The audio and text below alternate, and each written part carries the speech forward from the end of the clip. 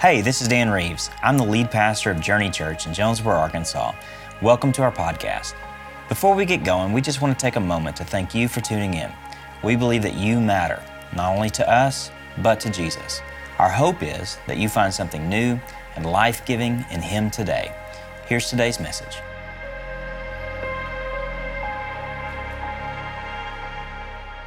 Good morning, everybody. So good to see you guys, and I got some new faces in the room, and so, man, I hope you had a good breakfast out there. If you missed it, like Liz and Chris mentioned, next week, same time, same place, 10 o'clock, and you can meet some new faces and get plugged in with everything that's going on. I want to introduce myself. My name is Dan. I get the privilege of being the pastor here, and look forward to getting to know you myself a little bit as we kind of mingle around out here. You've got some great group leaders and directors that are going to be invested in your life and get connected with you in so many profound ways over the next few years. We can't wait to see what God does with that. We're kicking off a new series today called The Table. We're going to be in Luke 14 in just a minute, but I thought it would be appropriate with kicking off a new series, school kicking off for everybody, to begin with a pop quiz. Y'all ready for a pop quiz? Yeah, y'all are excited about it. That sounds good. Well, it's going to be pretty easy. It's a 5-question pop quiz, okay? And I promise you'll know the answer because it's your answer. And so we're going to play a quick game of this or that, okay? So what's going to happen is I'm going to mention two things, and what I want you to do is I want you just to, after I read them, I want you to yell out which one you choose, okay? And we're going to kind of survey the crowd and see which one it is. Is it this or it's that? So the first one is this, a simple one. Are you a summer or a winter person? Pretty mixed crowd in here. I know the winter crowd's right over here because I'm related to them. They're all tired, they're all tired of the humidity and all that. Pretty mixed crowd on that. Okay, let's see if we can get a little bit more clear with the second question. The second question is this, are you a morning person or a night owl? Yes. What did you say, Adam?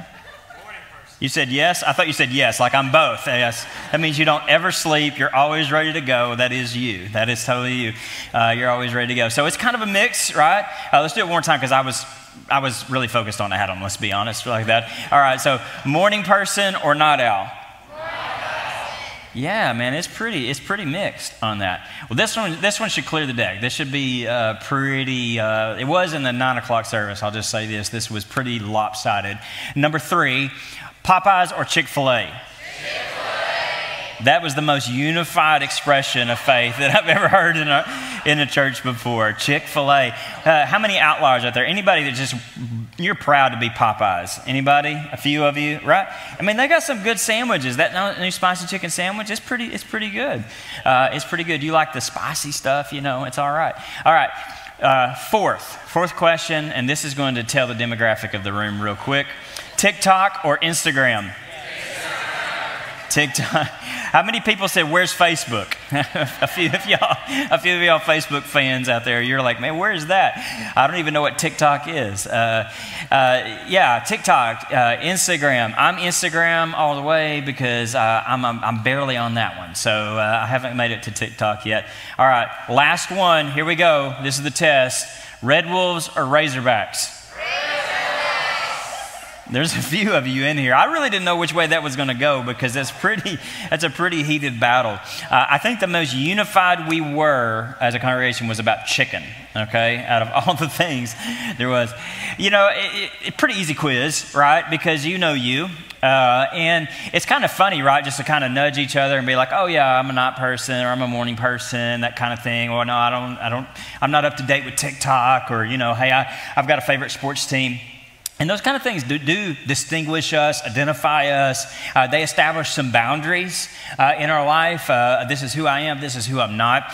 And it's kind of fun, you know, just to kind of learn about different people and each other and even ourselves sometimes, because sometimes we don't even know what we're about until we have to say it out loud. But there's some things that are boundaries that are not so frivolous, not so superficial. They're deeper, and when they become more deeper, they become more divisive. And you see this throughout culture, not just in modern culture today. It's not just a 2021 phenomenon, but this is the story of humankind, that we are very divided people. We typically construct boundaries around who we are. This happens with nations. This happens happens with people groups. This happens with skin color. This has happened with certain ideologies, all kinds of things where we've constructed around ourselves walls that sometimes seem impenetrable. And from the other side of the wall, we lob grenades at the other people. We try to keep them out, and we try to villainize other people. And what ends up happening, the deeper these divisions go, the more divided we become, the more destructive things become. We fall farther and farther and farther into our own subcultures, if you want to call them that, where we surround ourselves with people that think like us, look like us, have the same socioeconomic class as us, same background as us, and the world keeps falling farther and farther apart. And this is, again, not a new phenomenon. But I believe that what the gospel does is the gospel enters in, and it has something to say about the things that divide us. Because the gospel of Jesus has come to offer a new view of a table. And matter of fact, Jesus got in trouble a lot when he was walking this ground. And a lot of it had to do with a table. It had to do with the people that he shared a table with. As a matter of fact, people started to notice really quick in Jesus' ministry. In chapter 7 of the Gospel of Luke, he observes this. He says, "The Son of Man came eating and drinking, and you say, 'Here is a glutton and drunkard, a friend of tax collectors and sinners.'" There was something distinct and illuminating about not just what Jesus taught, but the places that he went. And what had happened within the first century, by the time you got to Second Temple Judaism, is we saw a reflection or a manifestation of these divisions of boundaries. And what had intended to be perhaps one of the most unifying things, sharing a meal together of laughter and fulfillment and family, had become one of the most demonstrable places of division. The places where certain people couldn't come in and certain people could. Certain people were left out in the cold and ostracized, and certain people were welcome. And this becomes, in Luke's observation of Jesus' life and ministry, one of the central figures and one of the central motifs and themes of his entire telling of the Jesus story. And as a matter of fact, if you trace out the story of Jesus in Luke's gospel, there's two primary places that you're going to see Jesus visiting or have visited. And that's going to be the synagogue or the table. Matter of fact, with the table, he's usually going to a table, he's at a table, or he's leaving a table. And I believe when Luke tells the story, he's trying to get us to the heart of a deeper truth about ourselves and about God. And I think it all has to do with understanding what the table meant for these ancient folks, because it might mean a little bit different for us on the surface. Matter of fact, for the ancient meal was a very divisive place. It became a place of established boundary markers of who could and who could not be at certain tables. And there's a few reasons why that was. The first reason was the table was to advertise and to reinforce social hierarchies. Matter of fact, if you were to eat at a certain table, it was within an honor-shame culture. It was much of what described and dictated the view of people of you, how you were seen socially, what level of the social structure of the hierarchy, where you found yourself. Were you on the bottom rung? Were you on the middle? Or you were on the upper echelon? And the best way for people to see that, because they didn't have TikTok and they didn't have Instagram, was simply whose table were you at and who was with you at the table. And to make it more distinct or more profound, I will say, it actually had a little bit to do with their rituals. The rituals there were rules for ritual purity that became critical at the table. And these had to do with two primary things. The first thing was what you eat. If you look back into the Old Testament Torah, you'll find that there was a lot of dictates that God had laid out about what they were supposed to eat and how they were supposed to eat it and how they were supposed to prepare it. And by the time you get to Jesus' time, a couple thousand years later, that list had actually grown. As things do over time, they begin to try to understand a little bit of what it meant, but then they begin to impute new limitations, new restrictions, and new rules on people. And so depending on where you were, what you ate, it would come in and defile your body. But it wasn't just about what you ate and what you took in. It was also about who you would eat with. And who you would eat with would say everything about you. Hence, we get the depiction of Jesus, the Son of Man, coming and being said that this is weird, this is wrong, that Jesus, if he is the Son of Man, he's eating with drunkards and gluttons and sinners and tax collectors, the worst of the worst, the outcast, the outsider, the people that can usually not be at the table. And to make it even more profound, there was one final thing that I think sets up the story today, that keeping Sabbath was an identity marker for a first century Jew. Not so much for us today. We live in a culture where there's questions about what the Sabbath is, and Jesus, that he ushered in a final Sabbath, and the principle of the Sabbath. But for them, keeping of the Sabbath was a way, just as the table was, to be an identity marker. The Sabbath, what you did or didn't do on the Sabbath, would tell the story about who you were. Did you have a devout relationship with God? Were you a part of the family of God? Were you a part of the people of God? And that was in contrast to the other nations and the other people groups around you, because remember, you're supposed to stand out as a holy nation, a consecrated people, distinct from all the rest of the nations. And so they would embody all these boundary markers, because that's the best way. Sometimes the best way to define yourself is by defining who you're not. And that's often what happens with the church today, is it not? The best way to define us is by saying who we're not. And there's plenty of ways to lob the grenades at everybody else and erect boundaries, construct boundaries around the table of God. But when Luke tells the story of Jesus, he positions him at the table. And for Jesus, in contrast to the culture of the day, which is where Jesus came in, Jesus didn't drop in at 2021. He came in at a very specific time, in a specific cultural season, for a specific situation, in a specific cultural moment. And inside that, he took the culture and he introduced a new meal. Jesus' meal would actually represent a few things. The first thing that Jesus' meal would represent would be a new world. You see, from a Jewish mindset, the idea of salvation wasn't necessarily about you getting transported or beamed out of here to some ethereal location, some mystical cloud somewhere where you would be playing a harp. They believed that God, through the Messiah, the Son of Man, the promised anointed one, the Christ, would come in and usher in a new world order. That God would come in and make everything right. And this inbreaking of this new world was the embodiment of a new creation, a new way to look at relationships, a new way to look at the culture, a new way to look at the table. And this new world would bring about that new outlook. I mean, if you think about the way that you look at things, you look at them primarily through the lens of the world that you've experienced.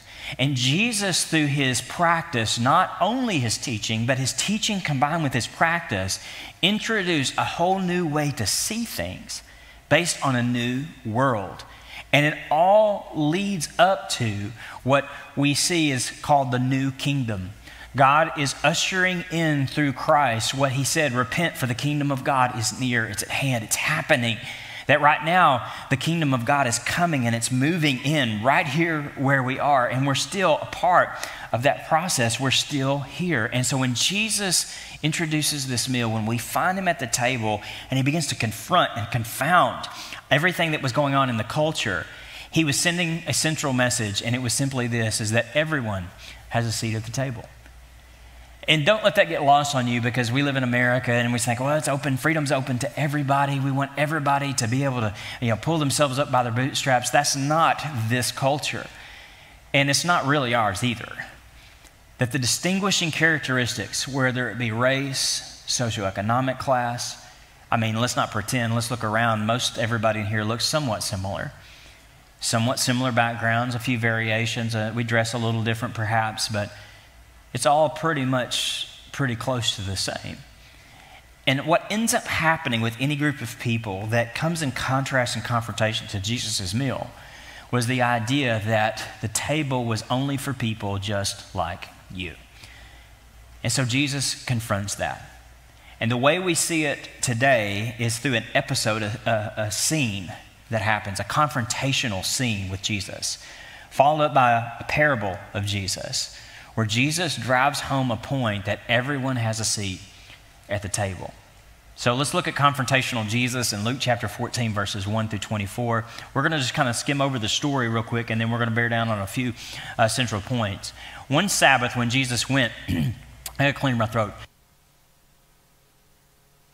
When Jesus went to eat in the house of a prominent Pharisee, he was being carefully watched. So all the stuff I mentioned before, remember one Sabbath, he's on a Sabbath day, and so he's positioned in this home with these Pharisees. And we'd have to assume that there's not just one Pharisee, but there's a head Pharisee, a prominent one. And he's invited the other Pharisees. Another kind of cultural nuance in this is typically the way that you would share table with other people was they would be in a guild or a similar field. So like, let's just say that let's say you're a plumber, okay?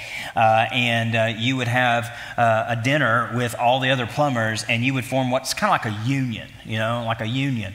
You would come together, make decisions together. You'd lobby for each other, protect one another, and communicate together as one voice and those kind of things.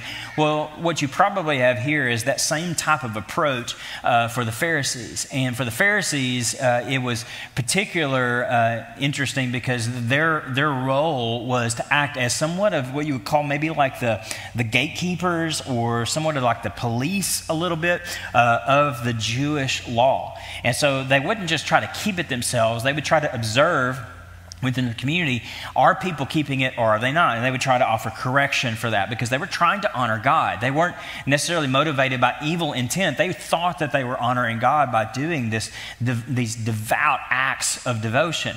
And so it just lands on us, doesn't it, that they're carefully watching Jesus. And so this whole thing is set up from the beginning. He's on a Sabbath, you're at a prominent Pharisee's house, and they're all observing Jesus. And this all started way back in Luke's gospel. Matter of fact, in Luke chapter 6, verse 7, just real quick, it tells us that the Pharisees and the teachers of the law were looking for a reason to accuse Jesus. And so they watched him closely to see if he would heal on the Sabbath. They were looking for a way to get to Jesus because they saw what he was teaching and what he was doing. They saw that he was garnering a following, and it began to threaten not just their position, but in their mind, it was threatening the very understanding of who God was. That Jesus was marching around and he was telling everybody this is who God was and this is what he's like. And he was doing it in confrontation, in direct conflict with the keeping of the Sabbath, which was the identity marker for them. This is what you do because this is who you are. And Jesus was constantly healing people on the Sabbath. And so in this situation, they're watching Jesus. He's at a table and something really interesting happens in the story. Watch what happens in Luke 14:2. There in front of him, in front of Jesus, was a man suffering from an abnormal swelling of his body. And Jesus asked the Pharisees and experts in the law, is it lawful to heal on the Sabbath or not? But they remained silent. So taking hold of the man, he healed him and sent him on his way. It's a little bit suspicious, is it not?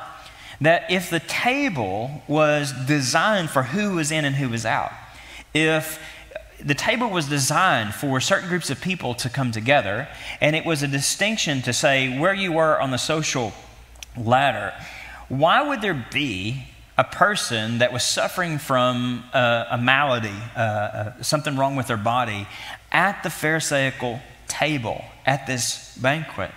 Well, logic would tell you, it'd help you to deduce that more than likely what happened was he was planted there.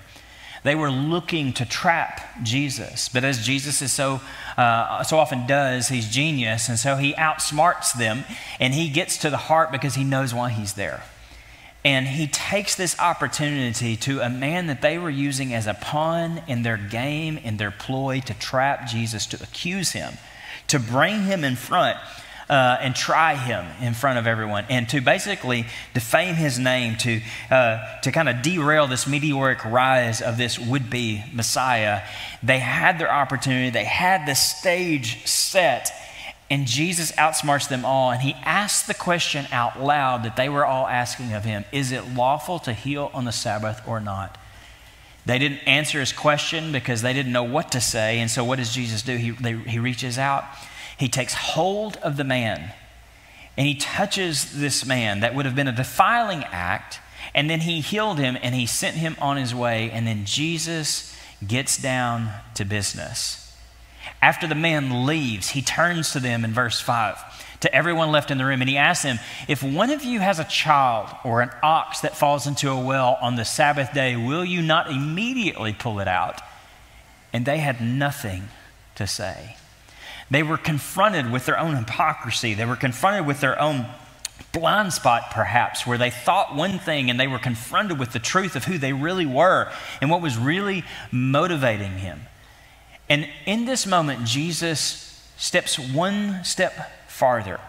He doesn't just leave it at that. He doesn't just leave it on the healing, because he saw something in the room that he had to confront. And it had everything to do with who was at the table and who got to sit at the table. Watch what happens in Luke 14:7. When he noticed how the guests picked the places of honor at the table, he told them this parable. See, they weren't expecting this, but what Jesus saw was something that they were not actually even really aware of. It was something that was like the air they breathed. This is just the way that they operate. We'll get more into it over the course of the series, but the way that the table would be positioned was there would obviously be a place of honor in our society, in our culture. Sometimes that's the head of the table, and it would be at the front of the table. But if you could take that idea of that real quick, what Jesus is really pointing out here is he's saying, I watched how everybody was trying to find their seat and how everybody was trying to get to the head of the table. They were trying to get as close as they could to the person of honor, the prominent Pharisee perhaps that had invited them to the banquet. And he likens it to the idea of trying to strategically position yourself to elevate yourself. Probably maybe like an illustration would help. Let's just say that this is a wedding reception today, and this is the head table, and you've been invited because you got a new job and your boss just invited everybody in the company, all right? And so you got an invite. It was through email, so it wasn't necessarily that special, but you showed up because you want to make a good impression with the boss. You walk in, and at the head table, you've got the bride and the groom, and you've got the family and the best men and all, and the bridesmaids and all that, and they're up front. And you notice when you walk in that there's a chair that's empty. And so you say, well, hey, look, there's a spot. It looks like a pretty good spot. I'll go up there and I'll sit at the head of the table. And so you make your way up here in front of everybody and you sit down, and everybody's asking, everybody's looking at you saying, well, who is that? Who's that person that's sitting up there at the table? What's she about? What's he about? And then what happens is your boss comes over and he can't remember your name. He taps you on the shoulder, hey, what's your name again? And you tell him, oh yeah, I'm the new guy, right? I just started a month ago. And he's like, yeah, you're supposed to sit back there. This is not for you. And he kicks you out of the table. Now that's the walk of shame, right? Like you came in, you walked up to the front, and now you're being kicked out, and you've got to go in the eyes of everybody and move to the back, way back in the back. And that's kind of the picture, right? I mean, we look at that and like, well, that's crazy, right? But that's exactly kind of the picture that Jesus paints, because he tells them this parable about what they were all doing. When someone invites you to a wedding feast, do not take the place of honor, for a person more distinguished than you may have been invited. If so, the host who invited both of you will come and say to you, give this person your seat, the walk of shame. But he goes on to say this, then humiliated, you will have to take the least important place. But when you are invited, take the lowest place, so that when your host comes, he will say to you, friend, move up to the better place. Then you will be honored in the presence of all the guests. For all those who exalt themselves will be humbled, and those who humble themselves will be exalted. You see, in an honor-shame culture where the social hierarchy was such that it was like, putting a stamp of approval on who you were. It was like, wearing the name brand, driving the best car, come and sit at the table, because people would be talking about, hey, did you see who was at the table? I mean, did you see who was sitting at the front of the table? Jesus is saying that is a human, sinful, and broken motivation. And as you do that, what ends up happening is there's going to be a time when you're not exalted, even though you desired it. You will be humbled. But there's a different approach Jesus introduces with his new kingdom, his new world, his new outlook. And he says that if you approach relationships with humility, and what is humility? It's placing yourself under another in the way that Christ served us.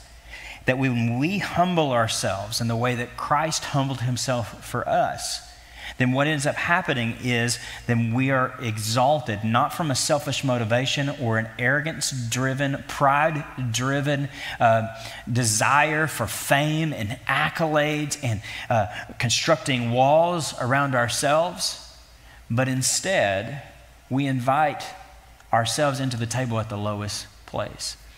You know, invitations are powerful to tables. I was interested a few years ago. There was a documentary that was released on Netflix, and I didn't watch it, but I read I read an article about it. It was I think it was called a Fry Festival. It was basically an island that these guys, they created this party, and they promised all this stuff, and they tried to get all these people to pay this money to go to this island, and a week full of decadence and all this stuff, and it went horribly bad. But the way that they got people there was really interesting. They paid people that were famous to tweet about it or to post about it or, you know, do videos about it. And one of the people that they paid was Kylie Jenner. They gave her $250,000. It was reported in this article to say that she was going to be at the festival. And so people saw her and said, well, I want to go where she is because she's famous and everybody wants to be in that crowd. And so it motivated all these people to go to this island to basically put on display that they were at the table with this group of people. And what ends up happening was it was all debunked. I mean, there was none of the stuff that they promised that was there, and none of the stars that they said were going to be there were there. And the people that were wanting to be exalted were humbled. And we can laugh at that and go like, oh, look at those people, those dumb people that spent all that money. But my concern is that happens in the church all the time. It doesn't cost $250,000. It just costs our attendance. It causes our motivation for how we do things, how we make decisions, and who we have sitting around us, how we view people that are different than us, and we think that we have to see eye to eye to sit shoulder to shoulder with people because we want to solidify our identity by who we're with. And Jesus comes in and he knocks down the walls that we've constructed at the table, and he sends out invitations, and he invites everyone to the table. So how does Jesus close this whole scenario out? Well, watch what he does. He says to his host, he turns on the host of the party. In front of everybody, he says, when you give a luncheon or a dinner, do not invite your friends, your brothers or your sisters, your relatives or your rich neighbors. If you do, they may invite you back, and so you will be repaid. You said the way that it would typically work, it was a culture of reciprocity. And so basically, I invite you to my party, and then you invite me to yours. And you could see what happens is that circle gets smaller and smaller and smaller, and people get farther and farther and farther away. And as you move up the corporate ladder or the social ladder or the economic ladder, all those other people, you become so nearsighted that you don't even see them anymore. And what do? We invite the people that we think can invite us back, that can benefit us on some level. And we don't even see the people that need to be invited, that are not even in relationship with us yet, the people that the world would not look at, the people that Jesus would go sit with that would get him called names and people were confused about him, tax collectors, drunkards, sinners. And he says, I know this is what's motivating you, but instead, let's try a different approach under a new world, a new outlook, and a new kingdom. When you give a banquet, invite the poor, the crippled, the lame, the blind, and you will be blessed. And they cannot repay you. You will be repaid at the resurrection of the righteous.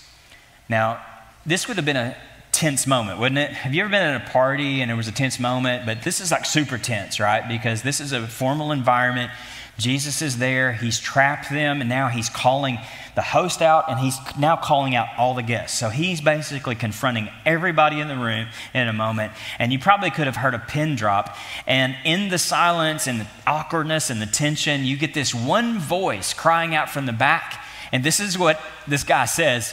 When one of those at the table with him heard this, he said to Jesus, "Blessed is the one who will eat at the feast in the kingdom of God." Now that seems very pious, right? It's kind of like, to me, I don't know what his motivation was, but I know that Luke included this for a reason. There's no accident. Luke knew what he was doing. And Luke was pointing to something that I think he reconciles at the end of the passage, but he kind of puts a spotlight on this guy and that steps into the awkwardness, into the tense moment. And because in this moment, something that gets lost on us was something that would not be lost on them. You see, this feast in the kingdom of God was the theme from Genesis all the way for us, even to Revelation, but it was also a Jewish theme, that there would have been a feast for the kingdom of God. And one of their most famous prophets gives a quick summary of it in Isaiah 25. And this is important. Isaiah 25 says this, "On this mountain, the Lord Almighty will prepare a feast of rich food for who? For all people. A banquet of aged wine, the best of meats and the finest of wines." Yes, it's a Baptist church, but I just said it, finest of wines. "On this mountain, he will destroy the shroud that enfolds all peoples, the sheet that covers all the nations. He will swallow up death forever. The sovereign Lord will wipe away the tears from all faces. He will remove his people's disgrace from all the earth. The Lord has spoken." You see, the Israelites would have held on to this as their promise. And this guy at the banquet, Jesus is confronting everybody, and he's just trying to kind of bring everybody together. Yes, but at the end of the day, there's going to be a feast where everybody is there. Well, how is Jesus going to respond to this culturally appropriate response into the awkwardness? Well, watch what Jesus does. Jesus replies, "A certain man was preparing a great banquet and invited many guests. At the time of the banquet, he sent out his servant to tell those who had been invited, 'Come, for everything is now ready.'" Now, this is confusing to us because typically when we announce something, people put it on their Google Calendar or in their iPhone or whatever, and they say this is, and they have notifications and they plan around it, stuff like that. Well, culturally speaking, they didn't have Google calendars and those type of things, and they didn't have other things like refrigeration, or they didn't have necessarily all the food gathered, and they couldn't just run and down to the store or Dollar General and get some extra cups and all those kind of things. What did they have to do? Well, they had to send out an invitation and say, "Hey, listen, sometime in August, we're going to have this feast together.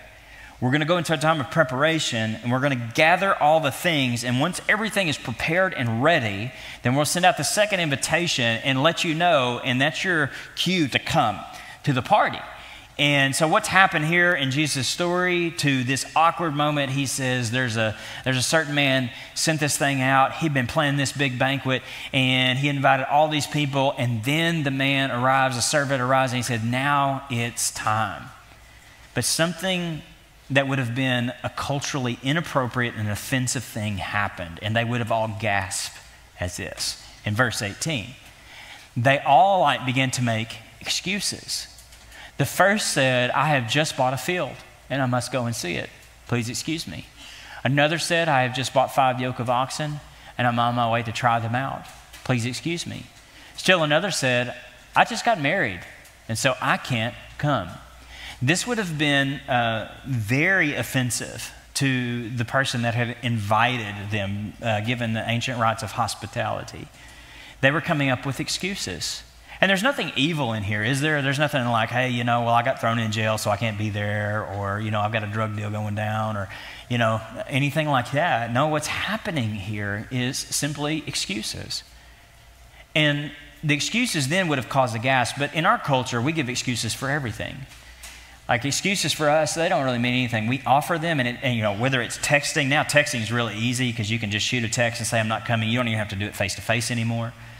Everything for us is kind of up in the air. Well, should we not? Can we not? And so in our culture, excuses are a little bit more palatable, but in their culture, this would have been highly offensive. And so receiving these excuses, the servant has to come back and tell the person planning the banquet this news. And that's what happens in verse 21. The servant came back and reported to his master. Then the owner of the house became angry and ordered his servant, "Go out quickly into the streets and the alleys, into the town, and bring in the poor, the crippled, the blind, and the lame." And then he goes on to say this. he takes that theme and he says, "Sir," the servant said, "what you've ordered has already been done, but there's still room." And then the master told his servant, "Go out to the roads and the country lanes and compel them to come in so that my house will be full." I love that word compel because it's a little bit different than an invitation. An invitation says, "Hey, it's ready." To compel someone means to employ, to implore them to come. It means that you're on the edge. It's creative. And to compel someone is really unique to the individual. If you think about it, what may be compelling to you may not be compelling to someone else, and vice versa.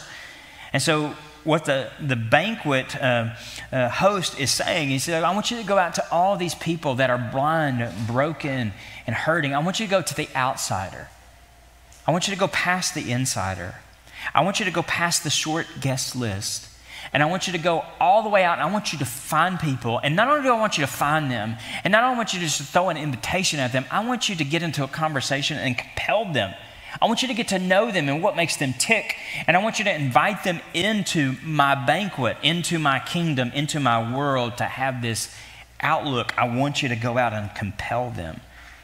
The word compel is not an emotionally neutral position. I've told a story for years, and that kind of gets to the heart of emotional neutrality to me.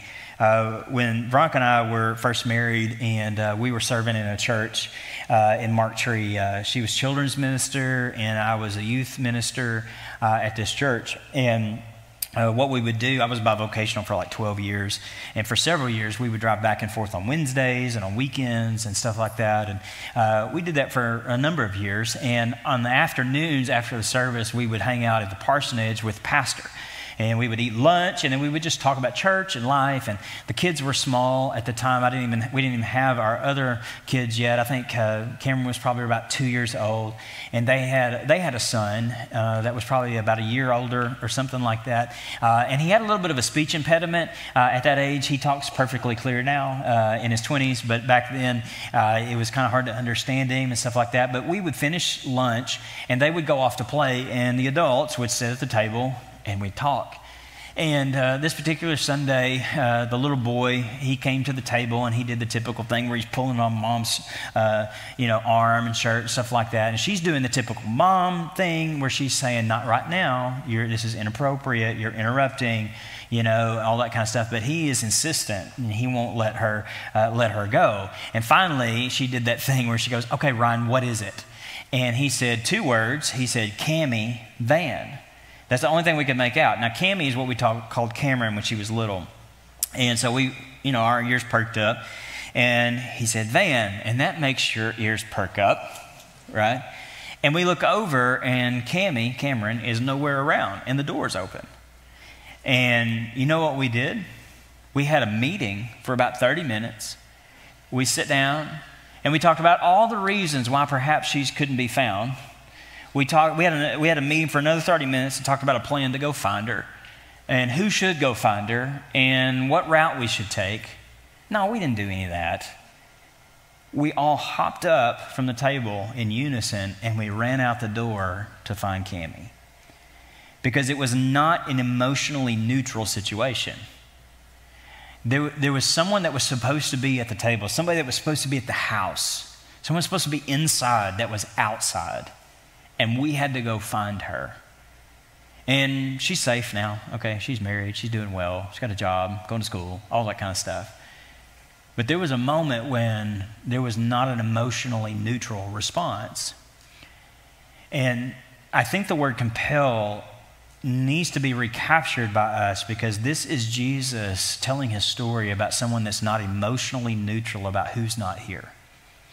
It's very easy to be consumed with who's already here and say, well, if they know where we are and they should come here to where we are. If they want it, they can have it, because just like I had to make steps and they should have to make steps.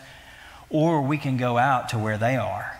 See, this is not about moving people into your home and saying, hey, come in and let's just kind of shake up everything in our house. No, this is actually going out to where they are and learning how to have a conversation of what compels this person and what drives them. And that takes time. That takes sacrifice. It's on their turf. It starts on their turf, not ours. And that's where the invitation begins. Because it seems as if what Jesus is primarily concerned about is not who's already here and who's already accepted, but about who has not, who doesn't even know that they're invited.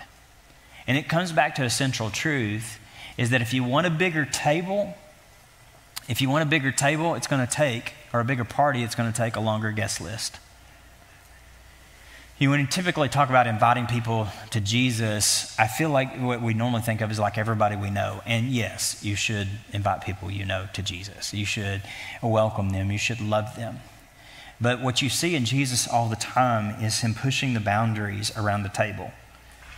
Because it's easy to sit with people that you already have the same interest with, right? Who already think like you. It's easy for us to surround ourselves with people that we already think believe what we believe. And what is happening in our culture with the church is we are constructing walls. And Jesus has stepped in and he said, I want to blow out the walls and I want to send out the invitations. And then Jesus finishes his whole episode with these people. What a day, man, what a day when you load have been there. By changing from a story, and he moves to first person. And this is the exclamation point, this one verse, this one statement from Jesus. He says in first person, I tell you, not one of those who were invited will get a taste of my banquet. Jesus simultaneously moves himself into position into the story of the one that's hosting the banquet. And simultaneously, in a Jewish mindset, is tying himself into the one that was promised for the ultimate banquet. And Jesus is constructing a table, and he's pulling up chairs, and he's sending out invitations, and he's saying, this is what my church, this is what my people are supposed to look like. And so often, I think for us, it gets lost on us. I know college students in the room, there's going to be a push for those of you that are new to find a place to fit in. And you want to find somebody you can connect with. And we've all been there, okay? And this is not just unique to you, but I think it's timely. You'll want to get to be around people that want you there, but a lot of times what people want when they want you there is they want you to like what they like and do what they do, and you lose yourself in the process. And you become somebody you never thought you'd become and do things you never thought you'd do. And it's all because you want a seat at the table. And some of you in your 30s are doing the exact same thing on your jobs, with the neighborhood you're trying to get in or out of. And some of us are doing it in church, where we want church to look a certain way, and we want it to look like what we think it should look like, and we want to sing the songs that we think we should sing, and we want it to be structured the way we think it should structure, and we want the people around us we think should be around us. And Jesus comes into all those situations, and he knocks down the walls, he sends out invitations, and he pulls up some chairs. And he promises that his banquet is better. His party is better. And so, what does that mean for us? Well, 3 quick applications. The first one I'm going to ask you is I'm going to ask you first to come to the table. I want you to know that you have a seat at the table, at Jesus' table, not necessarily this one. There's only 6 places there. His is a lot bigger. He wants you to come to the table knowing you have a place. And some of you have felt on the outskirts because of like evangelical church, or maybe a past church experience, or maybe I don't know what it is, but you don't think that you have a place with God. And God, through Jesus, moved heaven and earth to come and take down all the barriers. That's why he went to the cross. That's why he took your sin. That's why he allowed himself to take the blows, and he overcame sin and death for you to knock down those walls, anything that would obstruct you from knowing him, so that you could know him and you could know who you are, and you could be at the table full of fulfillment in a joyful place, and that you could come to the table. And so I want you to know you have a place with Jesus if you'll come to the table and accept the invitation. The other thing I want to ask you with come to the table is, this is kind of a timely thing for us. we've been talking as a staff and leadership and praying, and we were really pushing into this fall thinking, well, we're going to do all this. We're going to have Journey Kids at 10:45, and we're going to do this, that, and the other. And man, we just kept hitting a wall with that. And then we started to sense that maybe what God was doing was something new, something different. That what he wanted to do is he wanted to bring this church together around a common table. He wanted to bring us together, not in two services, but in one service for a season, so that we could relearn perhaps what he may be calling us to do and to be, and that he could unify us around his table and help us to reach outside these walls and lead us into places we might not have ever considered. And so on September 12th, we've kind of surveyed a lot of our leadership, tried to ask a lot of different people, and the response has been overwhelmingly positive. That on September 12th, what we're going to do is we're going to move to one service for a season. And we're going to come together, and this is going to make a change for some of you. We're going to come together at 9 o'clock, and we're going to combine the 9 and the 10:45 services at 9 o'clock so that we can come around God's Word and we can worship in His presence together, and we could see what God may be saying to His people here. And we'll follow that up with a groups hour. All the details are going to be coming out later this week, on Thursday of this week. So if you don't typically read emails, if you don't watch videos we send out, if just for 1 week, I'm going to ask you to do it this week. On Thursday, be looking for that, because we're going to unpack the details. I know that opens up a lot of questions, but we're going to try to explore what God may be doing by moving to one service on Sundays for this season. And the second thing I'm going to ask you to do is to find your seat at the table. To find your seat at the table. Now, with the groups hour, I was mentioning that is we don't want you to just come in and worship. We want you to find a place to plug in. And so we're going to try to open up for that for college students and high school students and junior high students, that Wednesday night you've got that opportunity as well. And then finally, I want to ask you this question. Who will you invite to the table? And not the short list of the people you already know. Definitely do that. But think about the people that would never be on your list, the people that are different than you, the people that think differently than you, believe differently than you, look different than you, all those things. And what if we were to say, God is so good, God is so great, that He could bring us together around the table and He could open it up so that other people could enjoy what it's like to be at His banquet. All right, we're going to sing one final song. I'm going to pray for us before we do, and then we'll finish up. Father, we thank You for this day. We thank You, Lord, for loving us. We thank You, God, that You opened up a table for us. And Lord, wherever You take us as individuals and as a church, we're open for it. We're asking, God, that You speak to us and You move in our lives. And Lord, we receive that. So Lord, teach us, help us to be aware of our blind spots. We want people to see how great You are, and we want to live for You. And so we ask this in Jesus' name. Amen. Amen. Let's stand to our feet and let's sing as we finish up.